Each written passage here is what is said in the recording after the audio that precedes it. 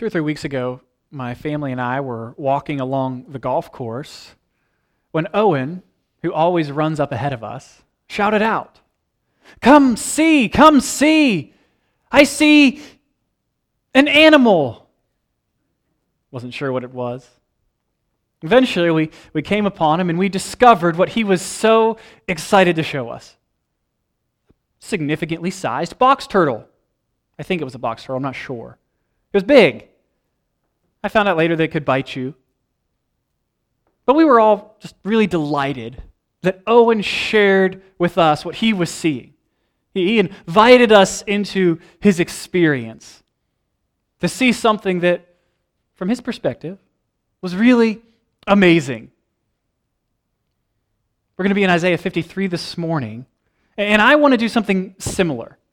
I want to invite you into this chapter to see the suffering servant of God. And a few more things.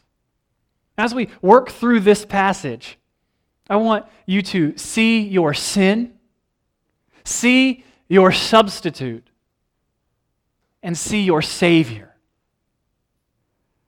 Isaiah wrote this passage to a people in exile, Babylonian exile. They are outside of Jerusalem, under the judgment of God. And we come to this chapter in the second half of Isaiah, and it's as if Isaiah is saying, look, I know this judgment is really bad. I know things are not going so great. They're looking down, but listen, you are not without hope. God has not forgotten you. He's determined to save you. He plans on doing it through all these promises. Back from exile through Cyrus, yes. But then we see this mysterious servant comes up a few times. And we realize that this servant is a future messianic figure who will bring an incredible redemption to all of God's people. This is what Isaiah wants us to see, that there is hope. Main idea of this chapter this morning is that God saves His people from His righteous wrath they deserve, through the substitutionary death and justifying resurrection of Jesus, the conquering servant king. If you want the abridged version, God saves sinners through the work of Christ. And the exhortation this morning is quite simple. See and believe. See Jesus for who He is and believe in Him. Let's pray and we'll begin this morning. Father, we thank You for Your word. Pray that You would give us ears to hear it. What we are not, make us. What we have not, give us. What we know not, teach us. This we ask in Jesus' name. Amen. Look with me at verse 13 of chapter 52.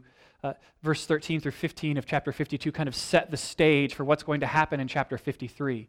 We're going to see rulers who look at this servant of God and go, what? There's not anything special about him. And then they are shocked at the end of what becomes of him.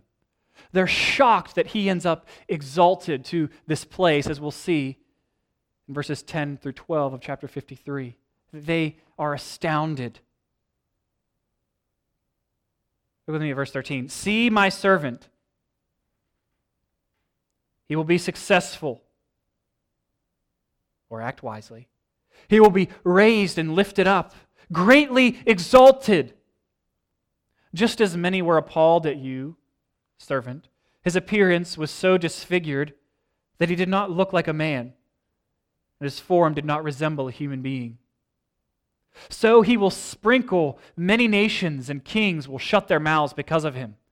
For they will see what had not been told them, and they will understand what they had not heard. God is going to consecrate many nations to himself. That's what this sprinkling imagery is about. We've seen it in Leviticus a little bit. When something gets cleaned or consecrated to the Lord's use, it's sprinkled.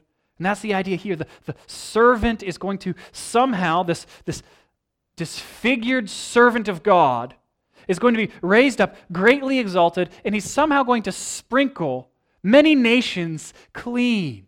He's going to bring them to God. And the kings of the world will be shocked by it.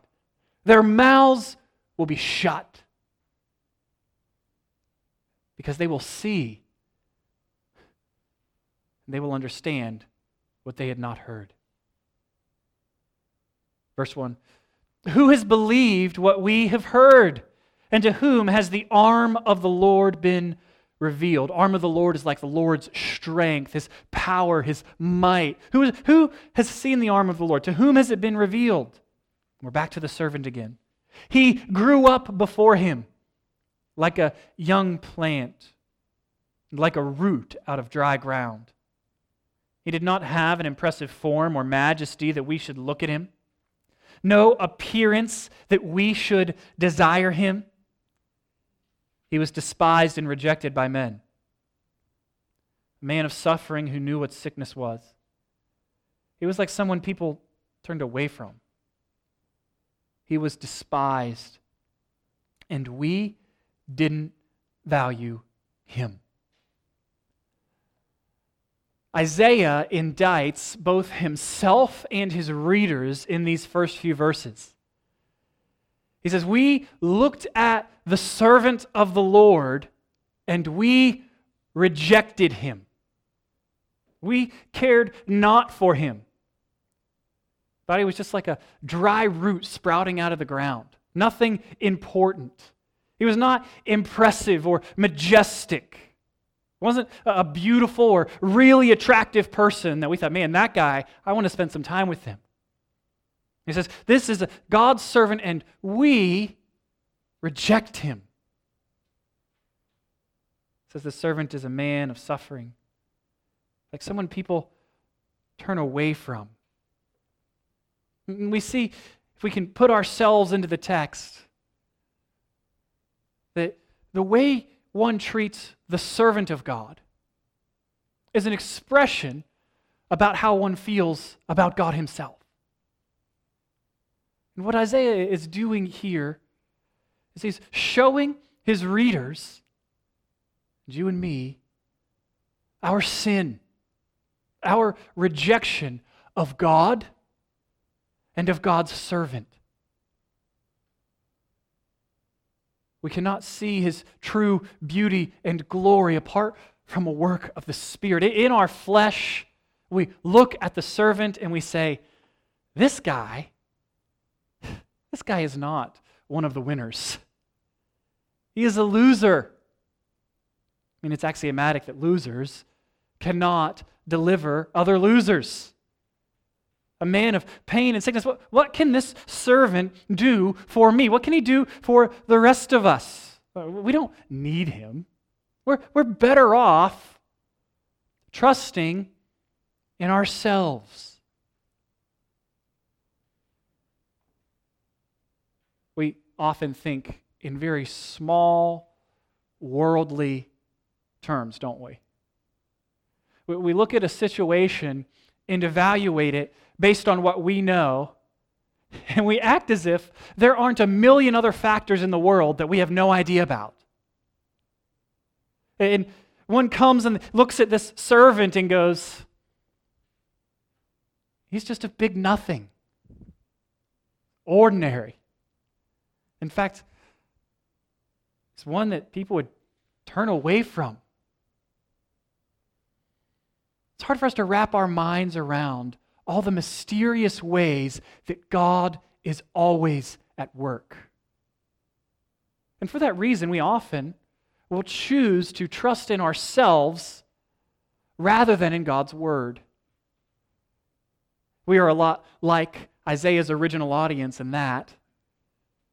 We have some good examples of rejecting God's Word in favor of trusting in self throughout this book, especially the first half. There's judgment and mercy throughout, but if you want to be really just simple, the first 39 chapters are most all judgment, and then the last half, 40 through 66, is comfort, encouragement, promise. But we see right when Isaiah's ministry starts, we remember the story, right? Really famous in Isaiah chapter 6. He finds himself in the throne room of God, and the train of God's robe fills up the temple. There are angelic creatures there, and they are saying to one another, "Holy, holy, holy."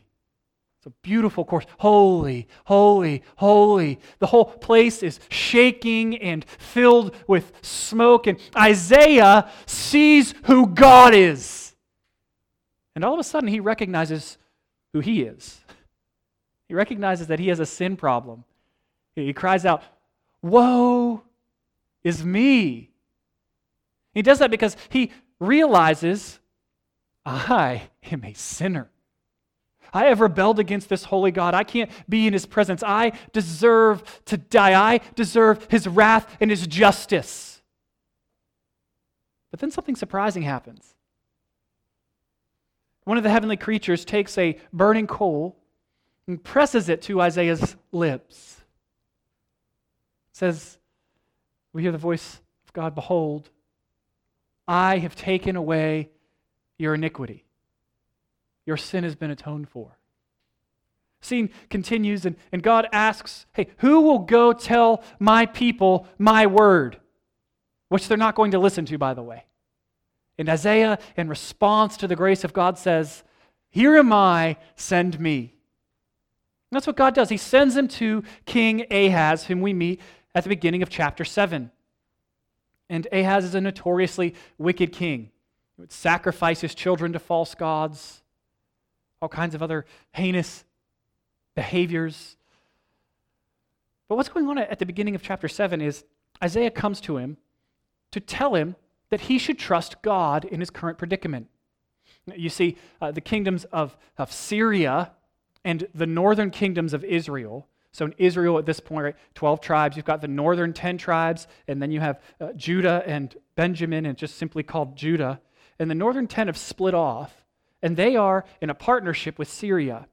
And they want to attack Assyria, who's a rising superpower. And they want Judah to help them.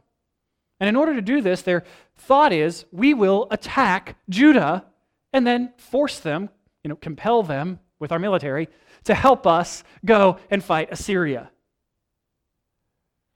And so Ahaz looks around at the political scene. He goes, "This isn't looking too good. I don't want to join that fight." And so he has a decision to make. Isaiah tells him, "Trust God. Trust God. He will preserve you. Don't worry about your enemies. God will fight for you. He will see this thing through. Ask for a sign, Ahaz. He'll give it to you.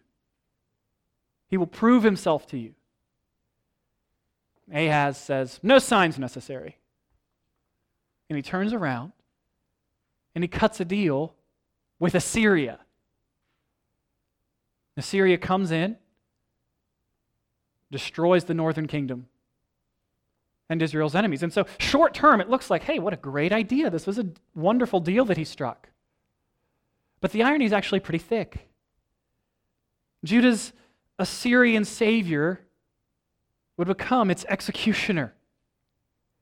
Of course, the northern kingdoms were eliminated, but not many years from that point, Assyria would be at the walls of Jerusalem, ready to try and take the city. And at this point, we meet our second example of choosing to ultimately trust in self rather than in the Lord. It's not as obvious, though, at the beginning, because we typically think of Hezekiah as a really good king. And he had some good qualities to him. Did some wise things. So when he's on the throne initially, when we meet him in chapter 36, he has a problem. The Assyrians are surrounding Jerusalem. I mean, they are taunting the people. They are yelling to the walls, "No one can stop us. We have defeated this land and their God and that God. And who is your God that he would protect you? You guys stand no chance." And Hezekiah has that same kind of decision that his father Ahaz did. In whom will I trust? And Hezekiah sets a good example right away. He sends for Isaiah, he prays, and the Lord responds and says, "I will protect my name. I will deliver you."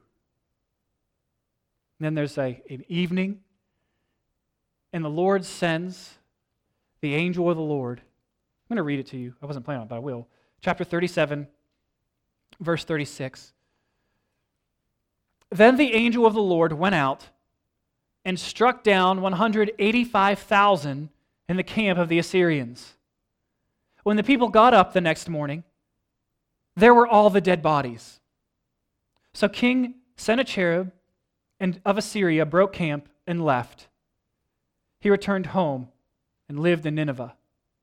One day while he was worshiping in the temple of his god Nisroch, his sons Adramelech and Sharezer struck him down with the sword and escaped to the land of Ararat. Then his son Esarhaddon became king in his place." God makes good on his word to Hezekiah. He defeats Israel's enemies. Doesn't even need Judah's armies to do so. But then, even after all this, after God has proved himself faithful, Hezekiah gets sick. And Isaiah comes to Hezekiah and says, "You're going to die." And Hezekiah turns to the wall, again famously, and prays. And Isaiah turns around and comes back and says, "The Lord has heard your prayer. You will live 15 more years." And yet, despite his frailty, despite God's faithfulness in delivering him from Assyria, Hezekiah still falls. He still ends up trusting in himself rather than the Lord. Look with me at chapter 39. You can turn there.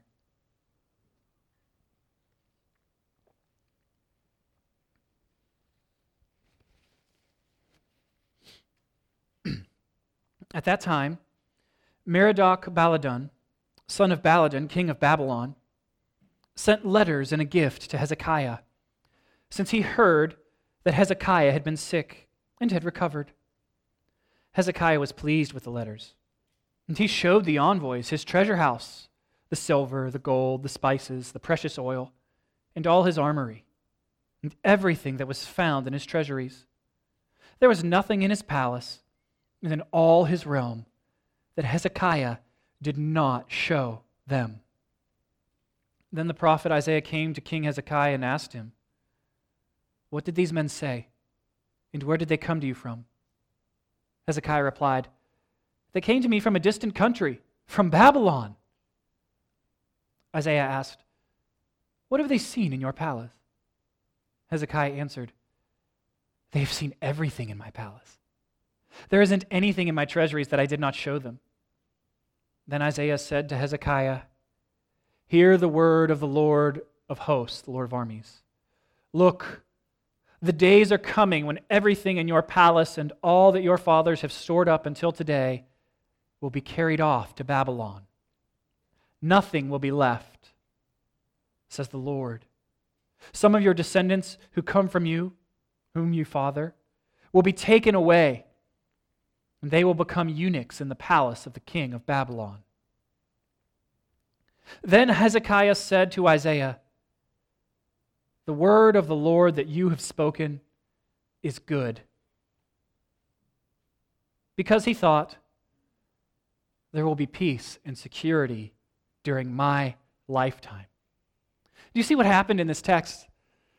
Hezekiah gets a note from Babylon And he decides what is wise for him to do is to try and forge a political alliance. He wants to be a player on the world stage. He knows that Babylon, again, is rising power. And so he's showing them how rich and powerful he is. He could be an asset. Look at all these things that we have here. We're a really up-and-coming kingdom. You could use a guy like me. Let's be partners. He's trying to forge a political alliance, just like his father. It's foolishness. And in the end, we learn that Hezekiah turns out to be all about Hezekiah. I mean, isn't it striking? Isaiah tells him, all of your things are going to be carried away. Babylon is going to take everything from you. And your sons will become eunuchs. And look at how Hezekiah responds in verse 8. He says, the word of the Lord that you have spoken is good. And initially you read that and you think, okay, he's just really trusting in the providence of God. He believes that God is for him and will do good to him. But then you read on. Because he thought there will be peace and security during my lifetime. He thinks it's good not because of his thoughts of God, but because of his selfishness. He's worried about himself. And see, it was easy for him in crisis to turn to the Lord, to ask for help. Assyria is at our walls. God, deliver us. It was easy for him in crisis. He was sick to turn to the wall and pray to God, give me some more time. But in the ordinary, every day of his life, his trust very quickly moved away from the Lord to himself. His focus ended up in the same place that his fathers had been. Me, myself, and I. He rejected the wisdom of God, the Word of God, in favor of his own political calculations. God's wise government of the world doesn't always seem wise to us. And like Hezekiah, we very easily see temporary troubles and run to the Lord. But I think oftentimes, we miss what those deeper troubles ought to communicate to us. Which is that because of our rejection of God, and because of our sin, we are in great danger. We look at temporary troubles and we say, that's a problem, all the while ignoring the ultimate danger that we are in. Let me try to show you how I think this works. Let me start with Luke 13. Luke chapter 13, verse 1.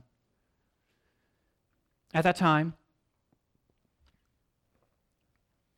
some people came and reported to him about the Galileans whose blood Pilate had mixed with their sacrifices. And he responded to them, do you think that these Galileans were more sinful than all the other Galileans because they suffered these things? No, I tell you, but unless you repent, you will all perish as well. Or those 18 that the tower of Siloam fell on and killed, do you think they were more sinful than all the other people who live in Jerusalem? No, I tell you, but unless you repent, you will all perish as well. And so the people are coming to Jesus, and they're saying that those guys that Pilate killed while they were offering sacrifices, that judgment fell on them because they're really big sinners, right? And Jesus says, no. I'm not going to say whether it was judgment or not judgment.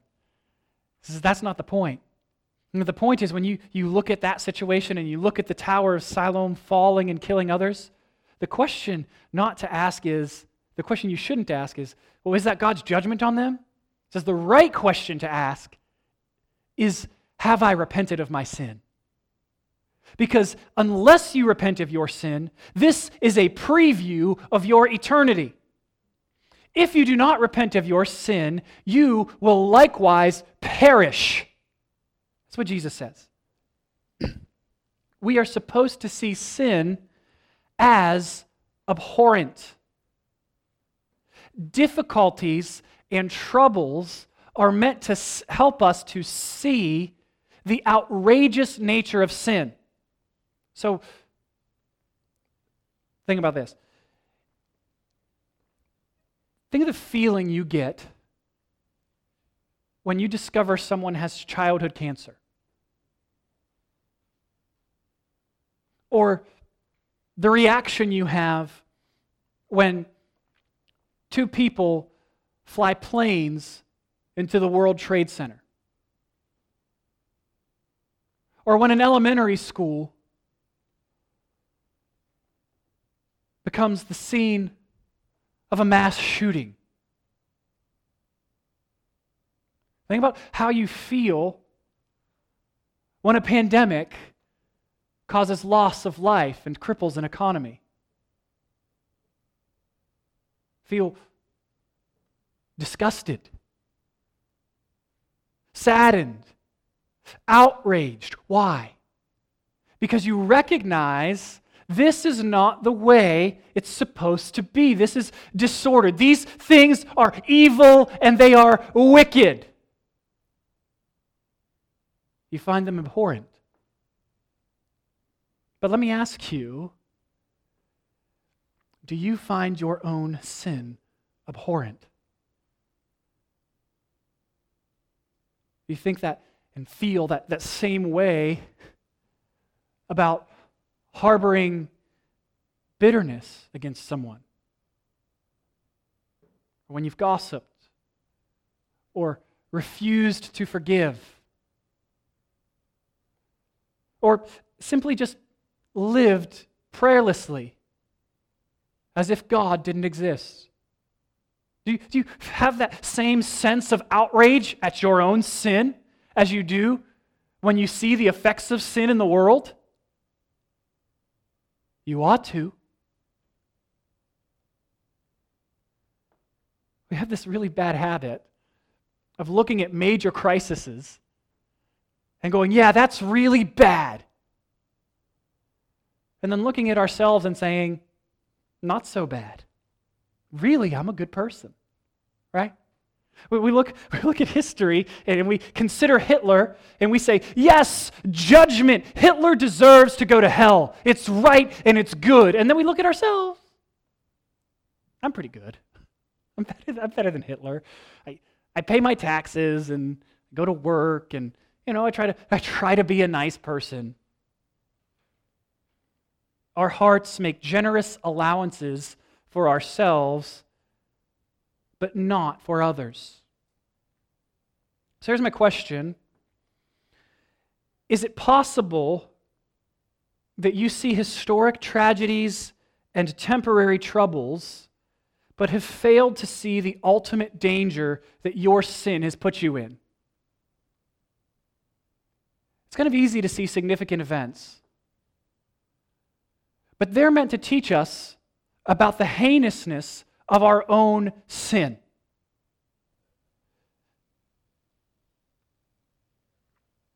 In 1890, Oscar Wilde wrote a very famous short story called The Portrait of Dorian Gray. And in the story, Dorian has a picture made for him, and he comes face to face with it, and he says, if only we could reverse roles, then I could remain youthful and unchanged forever, while my portrait would do all the aging. And eventually, at great expense, Dorian gets his wish. He remains handsome and youthful, while the portrait, hidden away in an attic, begins to age. As the story continues, though, we learn that while Dorian enjoys physical beauty, the portrait begins to bear the consequences of the real man's behavior. Dorian makes a cruel comment. The mouth of the portrait twists into a cruel grin. Dorian nurses hatred for a rival, and the eyes of the portrait narrow in rage. Dorian murders a man, and the hands of the portrait drip blood. Eventually, Dorian comes face to face with the portrait, and he realizes that the terrible picture represents his inner self. He despises the painting so much that he slashes it with a knife. The picture vanishes, and Dorian Gray is discovered in a pool of his own blood with a knife in his heart by a servant. Friends, hope in ourselves is suicide. There is a sin within all of us, a true picture of ourselves that we can't see, riddled with sin and a hatred of God. Self-trust is suicide. It is a way of failure. We cannot save ourselves from the wrath of God that we deserve. And yet we look at the servant and we say, there's nothing special about him. I'll take my own chances. It doesn't make sense how he could be any help to me.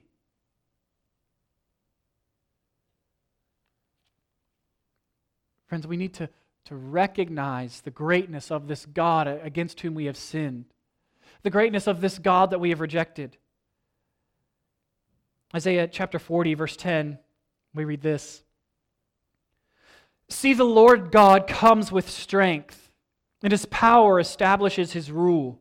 His wages are with him, and his reward accompanies him. He protects his flock like a shepherd. He gathers the lambs in his arms, and he carries them in the fold of his garment. He gently leads those that are nursing. Who has measured the waters in the hollow of his hand, or marked off the heavens with the span of his hand? Who has gathered the dust of the earth in a measure, or weighed the mountains on a balance, and the hills on the scales? Who has directed the Spirit of the Lord or given him counsel? Who did he consult? Who gave him understanding and taught him the paths of justice? Who taught him knowledge and showed him the way of understanding? Look, the nations are like a drop in a bucket. They are considered as a speck of dust on the scales. He lifts up the islands like fine dust. This is the God against whom we sin. This is the great and glorious creator of everything. This is the God we reject. And this is the God where we think to ourselves, well, I could make myself right with him. Impossible. Hope in yourself is suicide. You cannot save yourself. Not make yourself right with God. It's hopelessness. Friends, are you repulsed by your own sin? I love what Billy Graham used to say. He'd say, it's easy to get people saved. What's hard is getting them lost. You see his point? Nobody wants to confess or recognize that they are a sinner in need of a Savior. But that's exactly where all of us are. All of us have rejected God. All of us have despised His servant. And that's what we see in these first 3 verses. But in the next section, we see our substitute.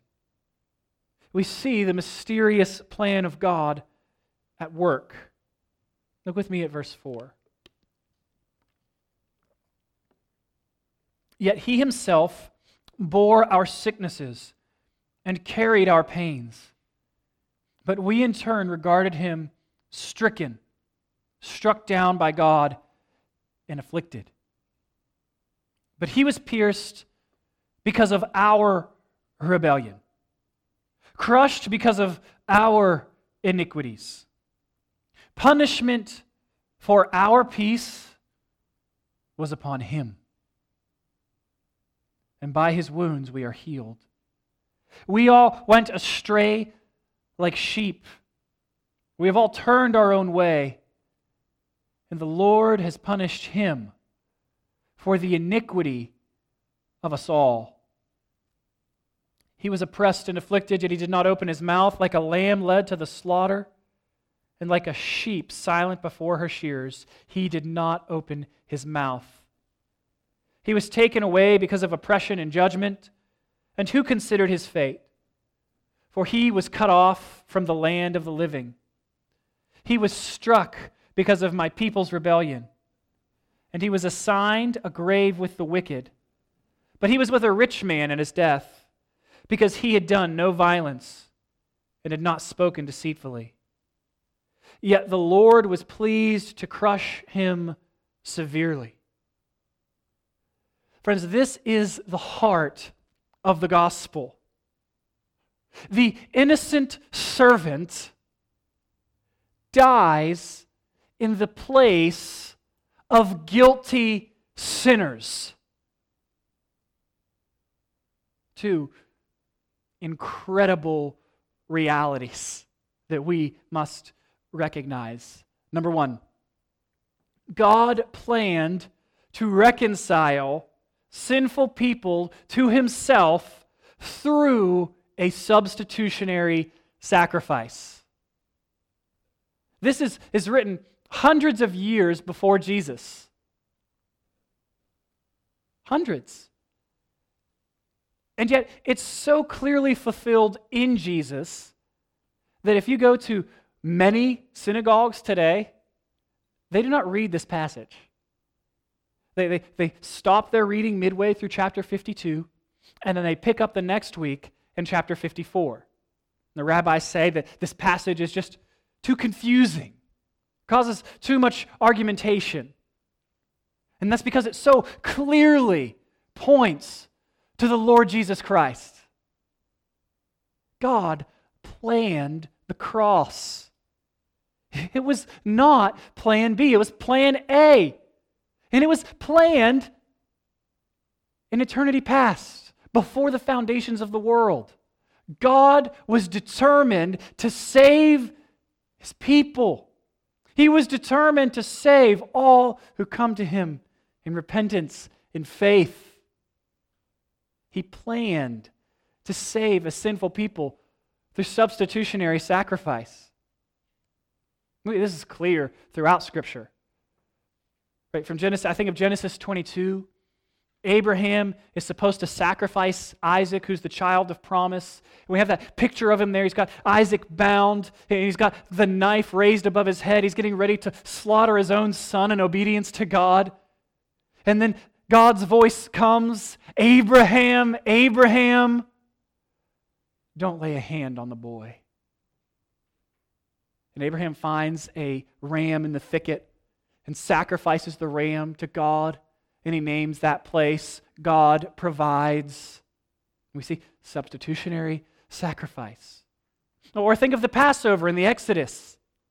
Right? Israel is saved from the judgment of God by taking shelter beneath the blood of a lamb.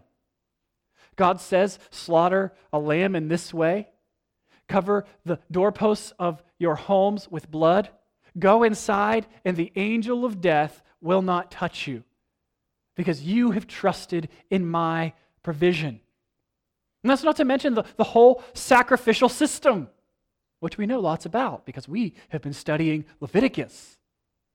And because we've been studying Leviticus, we hear these notes that Isaiah is playing that point us back to the Day of Atonement and to the scapegoat. Do you see this in verse 4? He himself bore our sicknesses and carried our pains. Makes us think of Leviticus 16:21, when Aaron is confessing the sins of the people.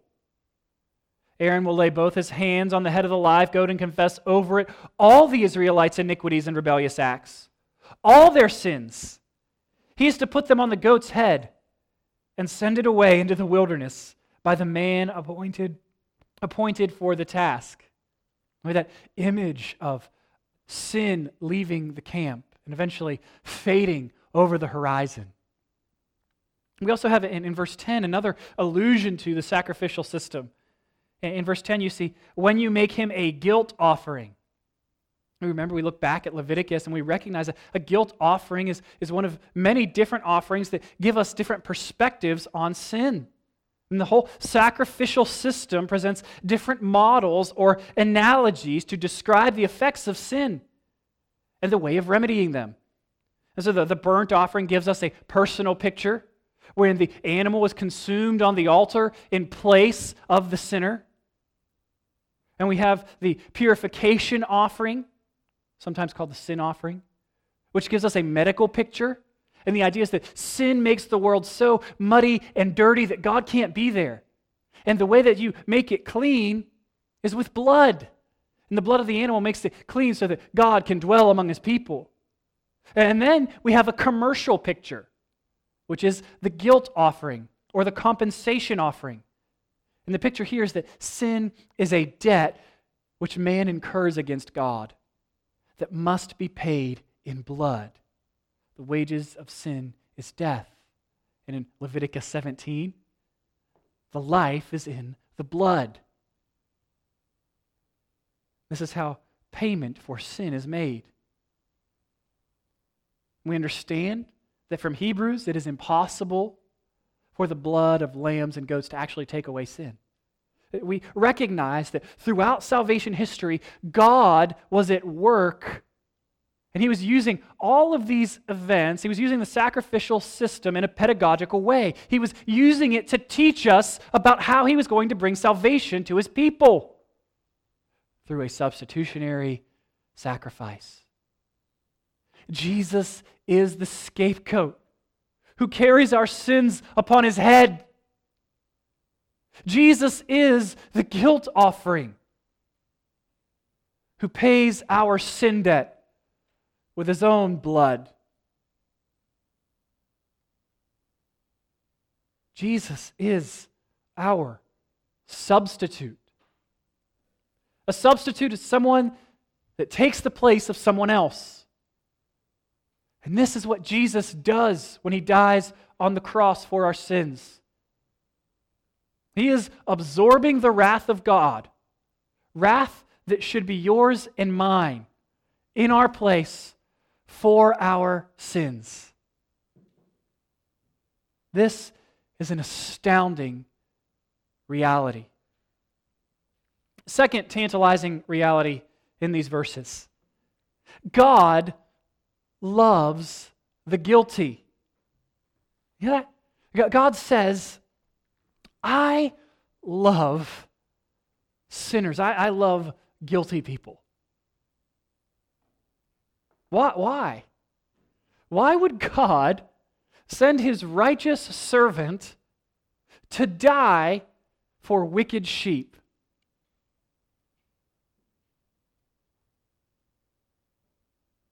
For God loved the world in this way. He gave his one and only Son so that everyone who believes in him will not perish, but have eternal life. God loves sinners. He sent Jesus to save them. He sent Jesus to save us. Now, some people balk at this idea, and they'll say the cross is divine child abuse. Maybe you've heard that, I don't know. First of all, it's a category error.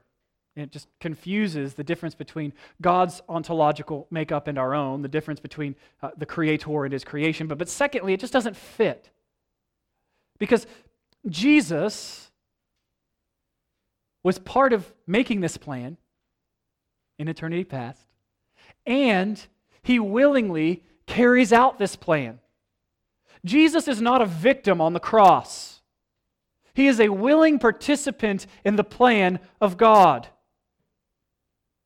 Verse 7, He was oppressed and afflicted, yet He did not open His mouth. Like a lamb led to slaughter and like a sheep silent before her shearers, He did not open His mouth. He was going to the cross willingly. For the joy set before Him, He endured the cross, scorning its shame. He tells us in John 10:17, "This is why the Father loves me, because I lay down my life, so that I may take it up again. No one takes it," that's His life, "no one takes my life from me, but I lay it down on my own. I have the right to lay it down, and I have the right to take it up again. I have received this command from my Father." Jesus goes to the cross not because He's just, "I'll show you how much I love you, I'm going to die," but because it's necessary to atone for sin. Right? The cross is a great expression of God's love, not because someone dies there, but because the death was necessary to reconcile us with God. Do you see the difference? It's the difference between me telling my wife, "Chelsea, do you want to know how much I love you? See that bear in the backyard? I'm going to go wrestle it. And in the course of wrestling the bear, I die."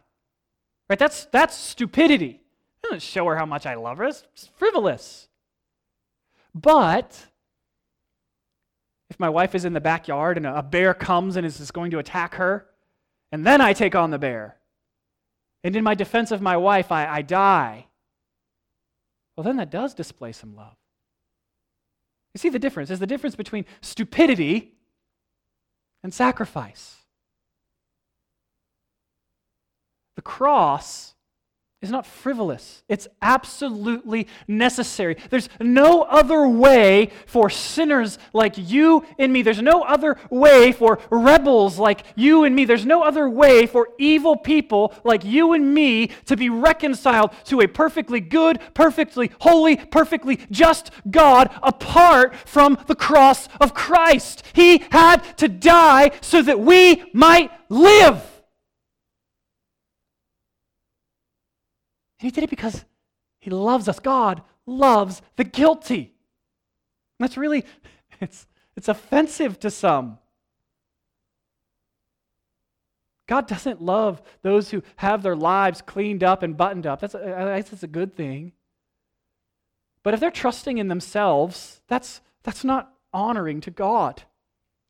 God loves those who are poor in spirit, who see the wickedness of their sin, they see His holiness, and they say, "God, have mercy on me. I am a sinner.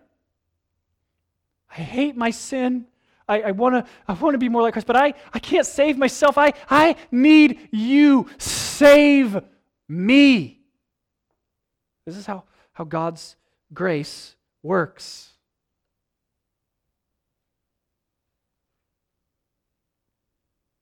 The punishment that brought us peace was upon Him. And by His wounds, you are healed. Non-Christian, hear the invitation of the gospel. Hear the deal. God is saying to you, this is a great exchange.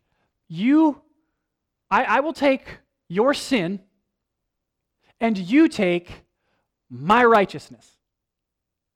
All the curses that are due to you for your sin, all the wrath of God that was stored up for you, I'll take that. and you take all the blessings that I earned in my life. This is a good gift of grace. Take the deal. Repent of your sin. Be baptized. Put your faith in Jesus.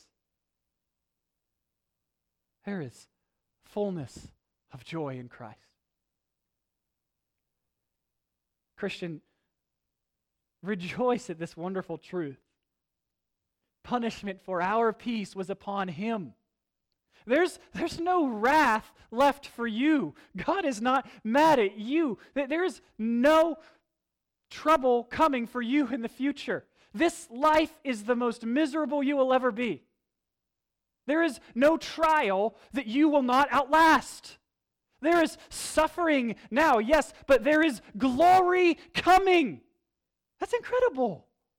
Punishment for your peace, for my peace, was on him. See your substitute. See Christ and worship. Love how Peter encourages us with these same words in 1 Peter 2:24. Speaking of Jesus, he says, Jesus himself bore our sins in his body on the tree, so that having died to sins, we might live for righteousness. By his wounds, you have been healed. It shows us this picture of our sin. To see your sin, see your substitute. And this is, see your substitute as your Savior, as the King, high and lifted up and exalted. Look with me at these last few verses.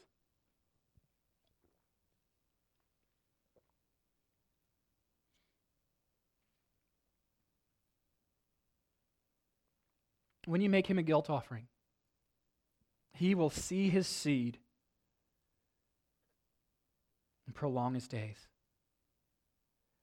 And by his hand, the servant's hand, Jesus' hand, the Lord's will or the Lord's pleasure will be accomplished. After his anguish, he will see light and be satisfied. By his knowledge, my righteous servant will justify many. He will carry their iniquities. Therefore, I will give him the many as a portion, and he will receive the mighty as spoil, because he willingly submitted to death and was counted among the rebels. Yet he bore the sin of many and interceded for the rebels. Dead men do not see their progeny. Dead men do not accomplish the will of the Lord. Dead men are not satisfied. Dead men do not divide the spoil. Dead men do not intercede. How can Isaiah say this of the servant if he was killed? The servant is alive. See, our passage presumes a resurrection. And just in case you have forgotten how miraculous that is, people don't rise from the dead. We Christians believe that Jesus fulfills this prophecy and that God demonstrates his approval of Christ. He shows us that Christ's death really did make satisfaction for sin by raising him up from the dead again. Jesus is alive. He's ruling and reigning right now. And one day he's going to return to make all things new. And Jesus is satisfied. Did you see that in verse 11? After his anguish, he will see light and be satisfied. The idea of satisfaction here is just so neat. It's not like Jesus gets done with all of this and then looks at his work and at you and me and then goes, disappointing, really. No, he looks at what he's done and he looks at you and me and he says, this is wonderful. I am satisfied. Do you understand what this means? This means that Jesus is not satisfied based on what you do or do not do in this or that situation. It means, Christian, that God is satisfied in and of himself, and that he loves you just as much on your best day as he does on your worst day as he does on your best day. God's love for you is steadfast and enduring. It's not contingent upon your great successes in life. He loves you because he loves you. He's chosen to save you from your sins, and he will not fail. Jesus is satisfied. Friends, pray that you would share in Christ's satisfaction. If you are spending your Christian life right now looking for those sweet little circumstances that will give you satisfaction, abandon that search. The last circumstance lied to you. And the circumstance that's just over the horizon in your life, it's lying too. Satisfaction is found in Christ alone. Stop looking for it elsewhere. I want to become like a little kid who tastes something sweet at dinner.